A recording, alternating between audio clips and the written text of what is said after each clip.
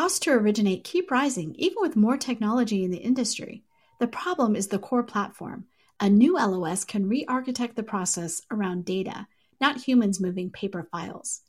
Vesta has built this LOS, and you can learn more at Vesta.com. Welcome, everyone. Today I'm joined by lead analyst Logan Mohtashami to talk about the latest Federal Reserve rate hike and what that means for housing. Logan, welcome back to the podcast. It is wonderful to be here, Sarah, on Fed Day. Oh my gosh, this is a huge day. We've all been looking forward to this. So we are recording this on Wednesday. This will go live on Thursday. So, okay, I'm handing it over to you. What's the big takeaway? We knew there was going to be this rate hike. What is your big takeaway? So some of the language has changed on the Fed statement. And they're talking about, we might slow the pace down of rate hikes. We understand that there will be a lag impact. And I think the market originally just ran with that, but that actually was kind of, talked about before. So I don't see too much of a difference from what I believe the Fed was going to be in. And when we wrote that article a few days ago, that the Fed is going to say the labor market is good and household balance sheets are good. And Chairman Powell used that specifically today when he was asked about the housing market. And he addressed it. Yes, I know the housing market is really getting weaker, but household balance sheets are good. And in that article, I outlined since the start of the century how this has changed for them or how they look at the economy now. And then, of course, the labor market is still very solid. And for me, if we're talking about pivoting, right, jobless claims have to break above 323,000 on the 4-week moving average. Then I believe they fold. And there's more of that talking points right now that I get from them that they will fold when the labor market folds. They're doing whatever they can to hike up rates as much as possible and just letting it stick. And we're almost at the end of this, whether it's the Fed funds rate at 4.5% or 5%. If the trend line of some of the growth data on inflation starts to cool down, like some of it has, especially with shelter inflation next year, we're going to be there, right? We're kind of toward the end. And at that point, really the pivot is jobless claims. That's it. That'll be the determining factor at this point. So for me personally, looks about right. I know some people took that original statement, but we're kind of anticipating we're coming toward the end of this rate hike cycle anyway. So how much more from, so we just had some job reports, some job numbers come out. How far off are we from that labor market number turning? Well, here's some historical precedents. Back in 2006, the housing data was getting noticeably weak, and it was going into a recession itself. We're in that phase exactly right now. The unemployment rate or the job loss recession is actually forecasted for next year, right? So the Federal Reserve's own forecast talks about the recession happening next year. So if everything stays true, in 2023, the job loss recession would start. And then once the jobless claims data starts to go, if I do a paper, rock, scissors game, jolts versus claims, you always want to take claims, jobless claims over job openings. Then that dynamic changes. So jobless claims to me is the most critical data line that we have just for the overall economy's sake. And still today, it's below any levels that we've seen from 1970 to 2019. Any timeline? Yes, a rate hike in December. No. Oh, we're going with more rate hikes until we get to 4.5% to 5% of the Fed funds rate. So we still have really the debate on what's the speed. Do they hike 50 basis points in the next 2 times and then 25% after that? They're laying the groundworks for the growth rate of rate hikes to possibly cool down, but we're still in that phase. The question is, when do they turn, right? And I think that's the more important question right now, is that when the labor market is really the driver here, if you're looking in for that, it's not so much on inflation at this point. If you're looking for a pivot, they can get away with all of this right now as long as the labor market is solid, because they even talked about it.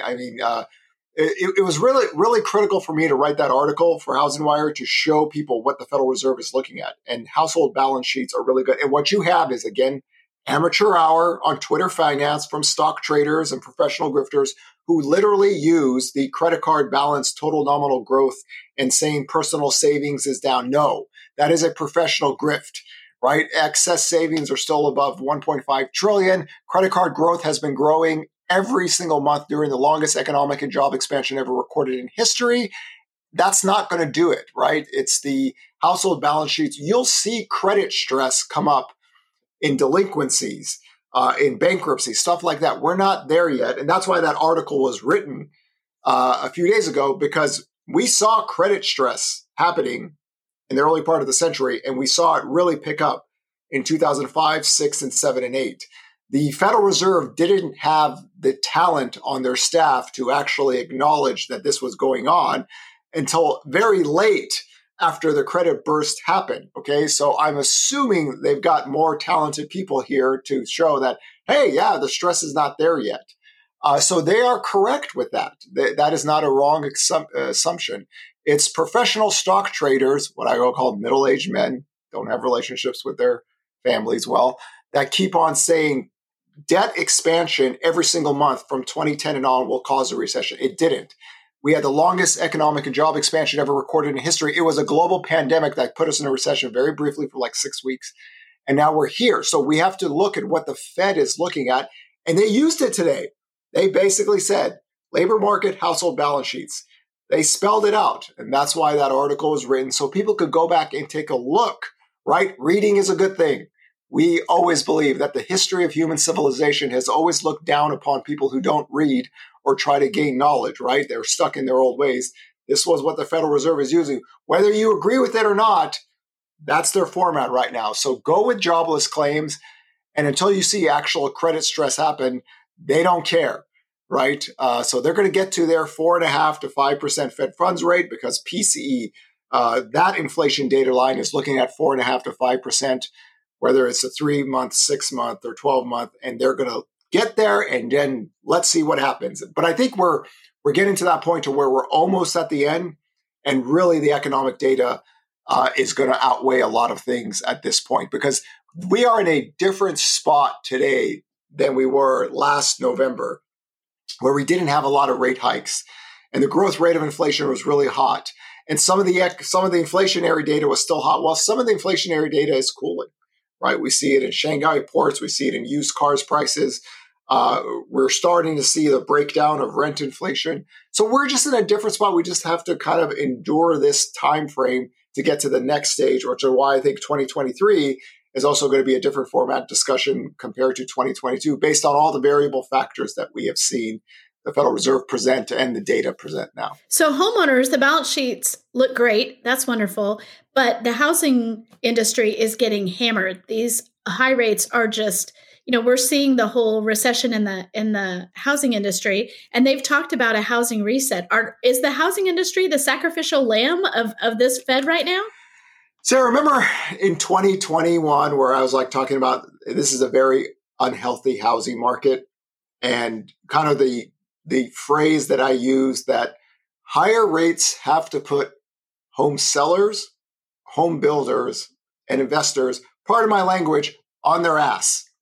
That's kind of what the Federal Reserve is thinking. Why? Because home sellers are greedy bleepity bleeps, right? They went and sold their homes at the highest price and put contingencies down. And I don't trust people. I'm never trusting people ever again. When inventory gets to a certain level, the Federal Reserve has to check this. And builders did the same thing. They jacked up prices even on contracts. They canceled contracts and jacked up prices again.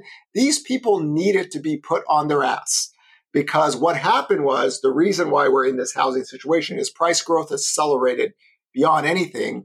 And it wasn't like a credit boom, right? We see all this data. It's such a great example today. Purchase application data is literally below 2008 levels.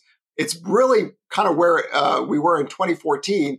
And inventory isn't skyrocketing because there was no credit boom. All the homeowners were legit, right? So primary resident homeowners are fine. The Fed acknowledges this.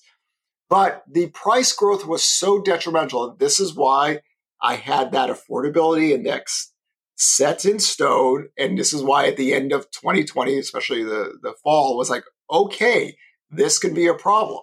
So things need to be balanced out, right? So this is the rules. You as home sellers will never be trusted again when inventory gets low. And when I say this, I am not kidding. The Federal Reserve has thought about this and go, okay, we have to be mindful of this going out, because if it happens again, this is why I like to have total inventory levels get back to 2019 where we have some kind of buffer. The market did not function right when we broke to all-time lows, right? It forced a lot of bidding, and this is what happens, right? Boom to bust, different type of thing with the credit. It's not a credit cycle boom anymore.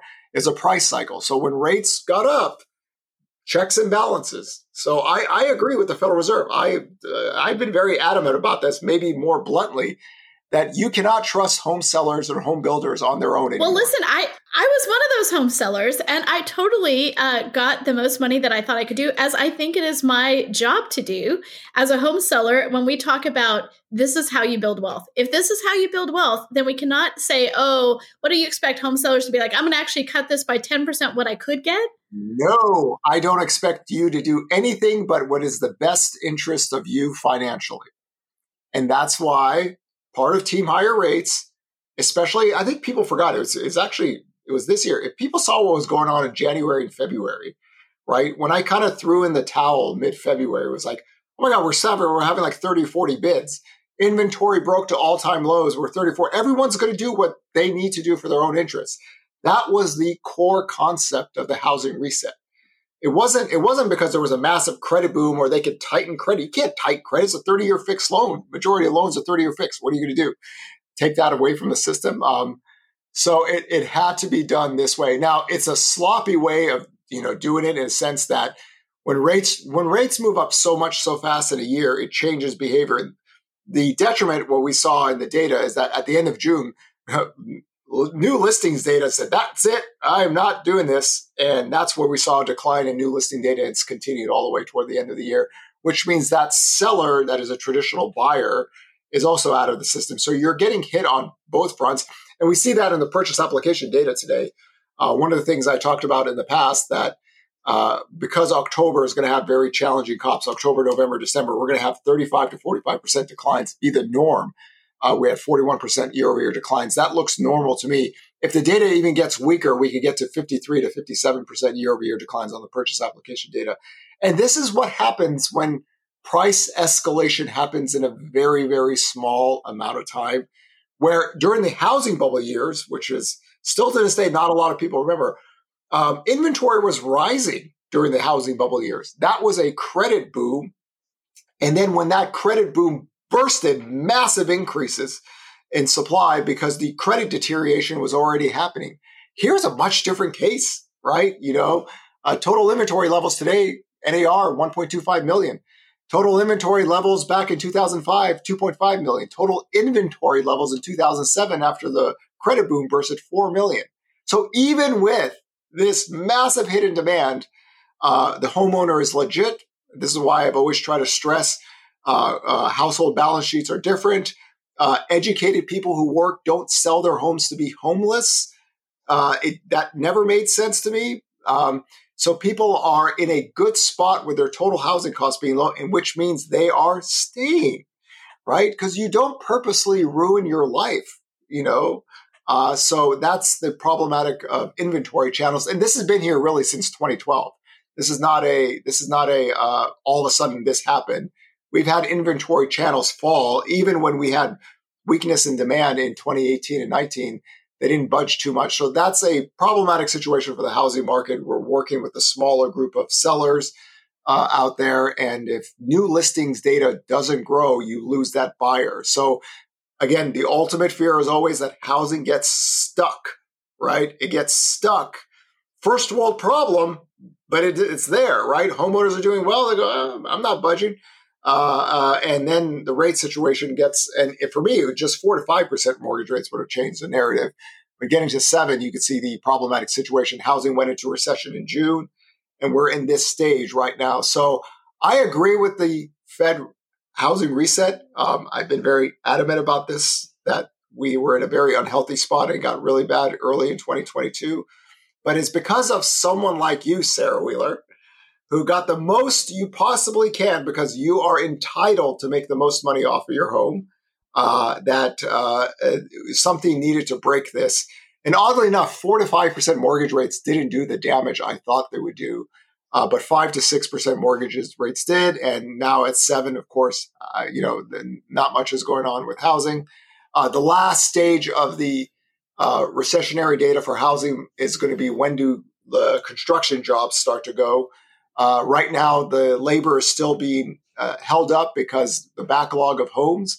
I just want to remind everyone, we only have 56,000 new homes for sale right now. That is crazy. And we have 406,000 of homes that are either in construction or not constructed yet. Okay, so it's not a lot.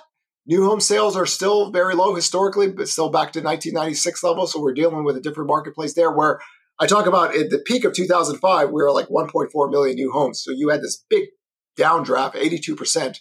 Here, we've had this big downdraft, and we're just back to 1996 levels.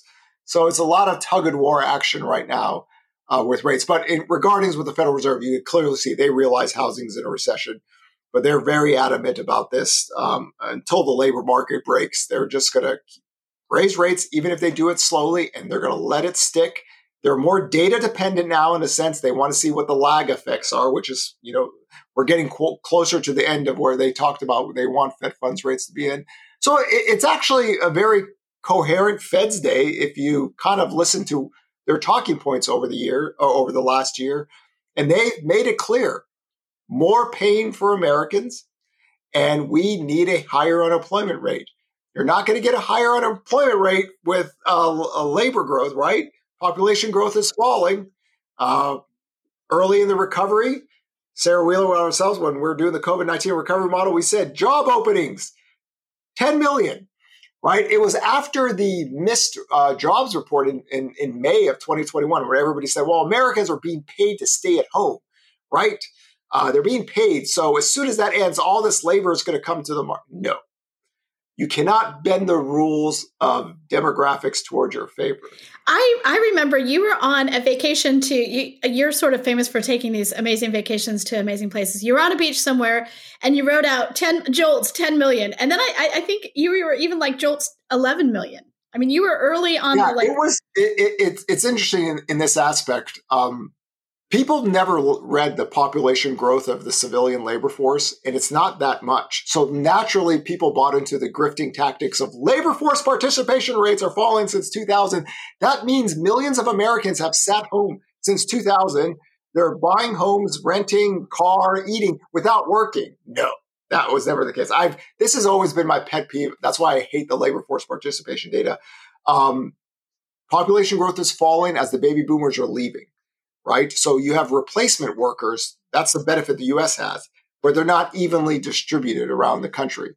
So there's parts of the U.S. that are going to have trouble. And part of me actually almost enjoys this, that people are now starting to realize, wait a second, where are all the people? Where are all the cowboys? Where are all the people coming to work? We expected this to happen once the checks were done. No, this downtrend has been in place for decades. Right? If you don't have robots, by the way, I love the robots taking all the jobs act. Manufacturing job openings are still very elevated. You need to find labor, which means you have to compete for labor. So if you're a small business person who is so frustrated because you have to pay $25 to $30 now where you were paying $12 to $15, I hear you. It is painful. But if you are told that, population growth falling doesn't matter, immigration's a bad thing, don't worry, robots will take it, then that's on you as a business person. That's on you. So either you have to really endorse immigration, or you have to go out and get people from other companies, which means you have to pay more or give more benefits. I've always said a tighter labor market is a good thing for workers because they have some power now. Of course, whenever we get a tighter labor market, the Fed has to raise rates because that's not a really good thing. In any case, we get to see these historical dynamics. And I encourage everyone, if you go back to May 21st or May jobs report, the article I wrote, I literally highlighted everything. We'll get all the jobs back. lost to COVID, but it'll be September of 2022. But job openings are going to get to 10 million. Back then, job openings, I think, were a little bit under 7 million. Why? Because the laws of big demographic swings do not change for your narrative or your bias or anything in that nature. And the Fed uses this all the time. The Fed talks about job vacancies are very high. Job vacancies are very high. But as of this moment, jobless claims over jolts, right? When jobless claims break, they will fold. We're not there yet. Well, I'm going to link all these articles that you're talking about. Like, go look at this. I'll link those to this podcast underneath so people can go and do a deep dive. Okay, how high are mortgage rates going to go? And you and I talked back in like June and July. I was like, how high can mortgage rates go? And you talked about the people who thought things were in the 7 or 8 have to be really bullish on the economy. Well, here we are. It is we're in the 7s. The economy stayed firm, right? It did. The economy stayed firm. So here right now, if you look at where the Fed funds, right now you have to target kind of 7.5 at this point, where the Fed funds are going to go at. And if bond yields keep on rising, remember the Fed is very bent on making financial conditions tighter. Right. So the one thing that is different now is that they're talking, we're not going to sell mortgage-backed securities or anything. They already know that mortgage rates are doing their thing. So the spread between the 10-year and the 30-year mortgage rate is really big. So if the Fed really wanted to, right, and I don't think they're at that stage yet, if the Fed really wanted to lower mortgage rates longer and just all they have to do is say one sentence, we'll be back in the mortgage-backed security markets. The 10-year yield doesn't even have to go down. You can have mortgage rates fall 1 to 1.5% by itself. But we're not in that situation because they do not believe that the economy is in that dire straits yet. That's why jobless claims breaking is key. And that's why we've always talked about this tug of war, right? If jobless claims broke right now, let's say that we were losing 200, 300,000 jobs per month, different story, right, with the Federal Reserve. They can no longer use that, but we're not there yet. So that is the line in the sand. And look, with the Fed funds rate, we're kind of toward the end of this, maybe 7.5%, kind of look at that, maybe 8% if the bond market gets crazy. But one of the bigger things that happened recently is that the Federal Reserve is now concerned about the liquidity in the 10-year yield in the bond market. So where they didn't acknowledge it before. So things have kind of somewhat calmed down around at this 4% level, 4% to 4.20. We'll see how that reacts. But once claims break, there you go. The cycle is over. The job loss recession the Federal Reserve wanted is in. Totally different talking points at that stage. Do you think we're going to see people over the next couple of days talk about 10% mortgage rates? No, I mean, there's always people that are going to talk about 10% mortgage rates. They've been doing it for a very long time. So the Fed has kind of made clear that they're not going to sell mortgage-backed securities. And you really need the 10-year yield to break out, which the Federal Reserve has already talked about. Or Janet Yellen, Secretary Treasurer, has talked about, okay, we need some bond stability out there. So that's we're not there yet. You follow the 10-year yield, right? Because the spreads are already blown out already. The Federal Reserve has acknowledged that the spreads are already blown out. So you need the 10-year yield to go up. So 5% Fed funds rate, you probably got some more legway. If the economy stays firm, the economy weakens, difference. And, a good reminder is when the 10-year yield actually broke down, when the economy data was getting weaker earlier in the year, they really were adamant that they did not want that to happen. So you have to give the Federal Reserve credit that when rates were falling and the stock market was rising, they made it a group effort to make sure that we do not want this to happen. There has to be more pain for American citizens for us to get our job done.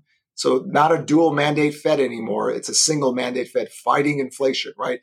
See, Jerome Powell is very adamant about this. He says we have to fight inflation no matter what. So believe them when they say this, and believe them that the Federal Reserve, their own forecast is basically saying a job loss recession next year.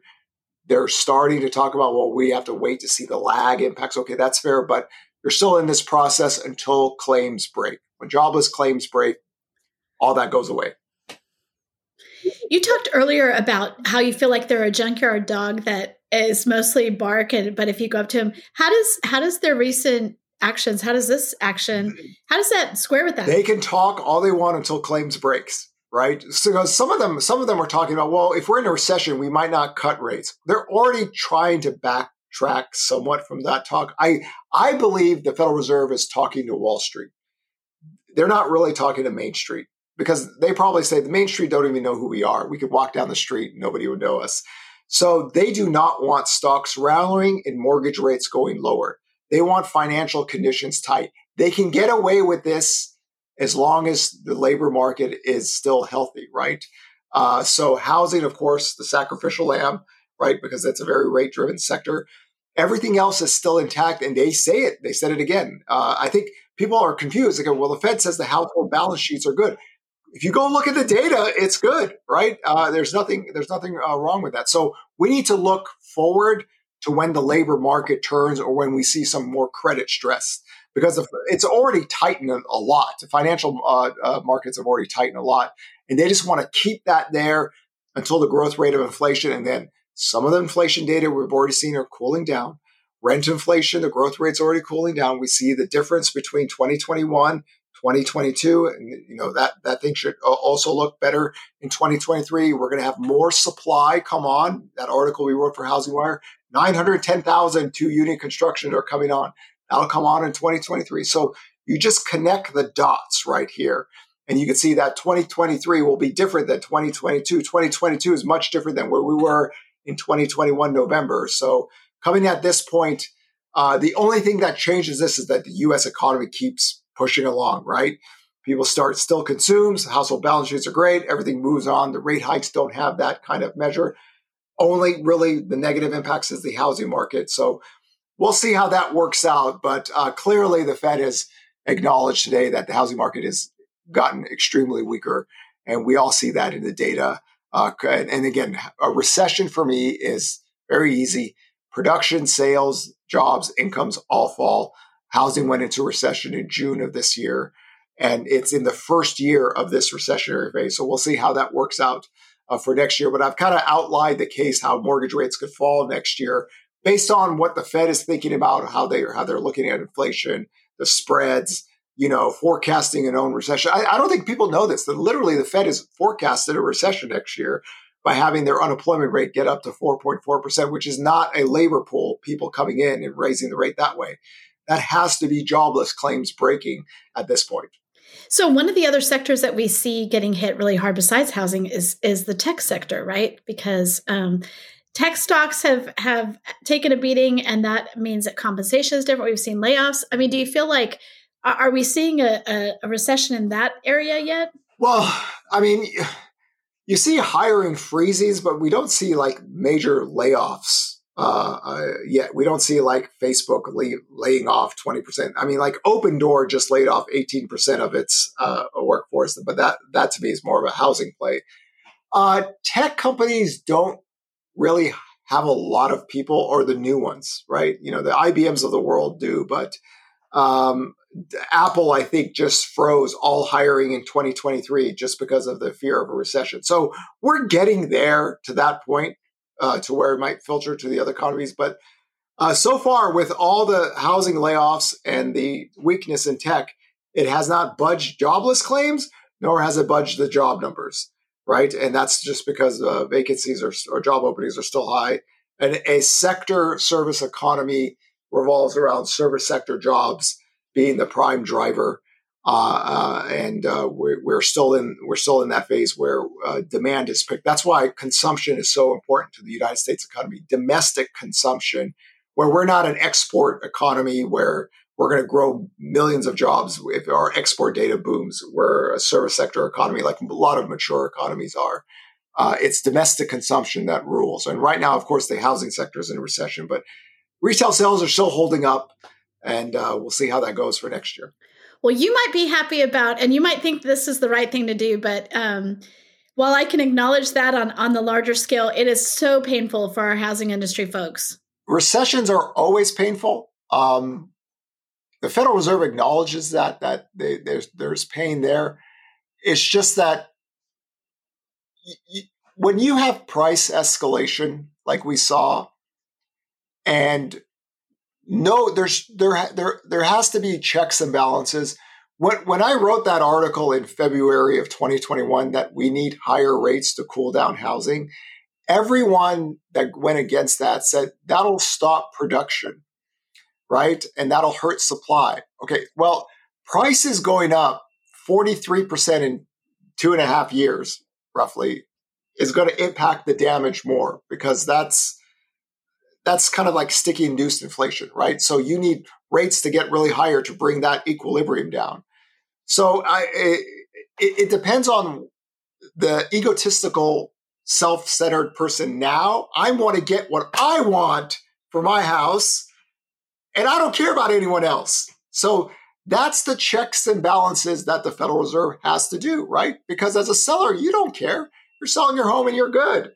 As a buyer, you're like, wow, prices are really escalating. I mean, think about the buyers that had to compete with 20 or 25 home buyers. They missed out. And think about it. The rates were like 3-4% back then. Now they're looking at 7%, So this is part of our housing dilemma, which I've talked about for many years. We just didn't have enough product available.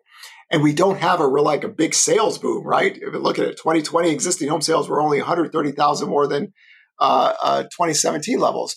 Existing home sales are down today. We're back to 20. Here's a really good example. Existing home sales today are trending back to where they were in 2014 when sales were down back then. But we had a little bit more than 1 million inventory back then, higher. 2.3 million is the high. We're at 1.2. So the dynamics, we got caught, right? The honest truth is we got caught in a very bad place. We didn't have enough product for enough people. And then we forced people to bid against each other. Prices escalated. So when you try to calm that down, it creates a bigger hit. This is why I created that 23 price growth model for years 2020 to 2024. If we just grew at 4.6% a year or less, things would have been okay, right? It wasn't the case now. Was not the case. Logan, thanks for joining us today on this very important Fed Day. We'll have you back again in a couple of days, and by then we'll know kind of what we're looking at with mortgage rates and take a look at some other sectors of the economy.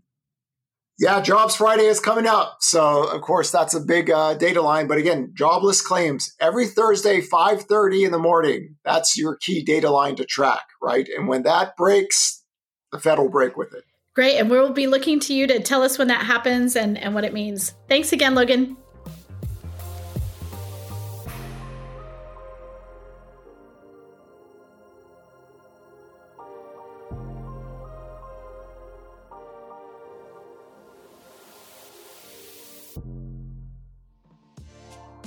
How have the 2022 housing market forecasts changed? Or how is the industry navigating the shift to a purchase-driven market?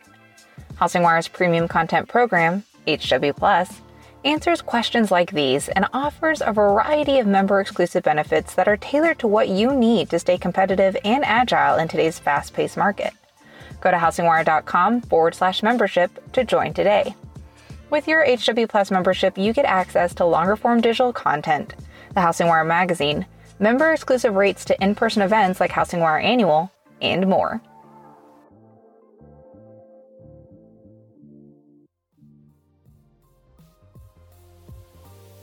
Thanks for listening to Housing Wire Daily. If you haven't already, we'd love for you to take a minute to rate the show and leave a comment. And make sure to tune in tomorrow for more news and insight.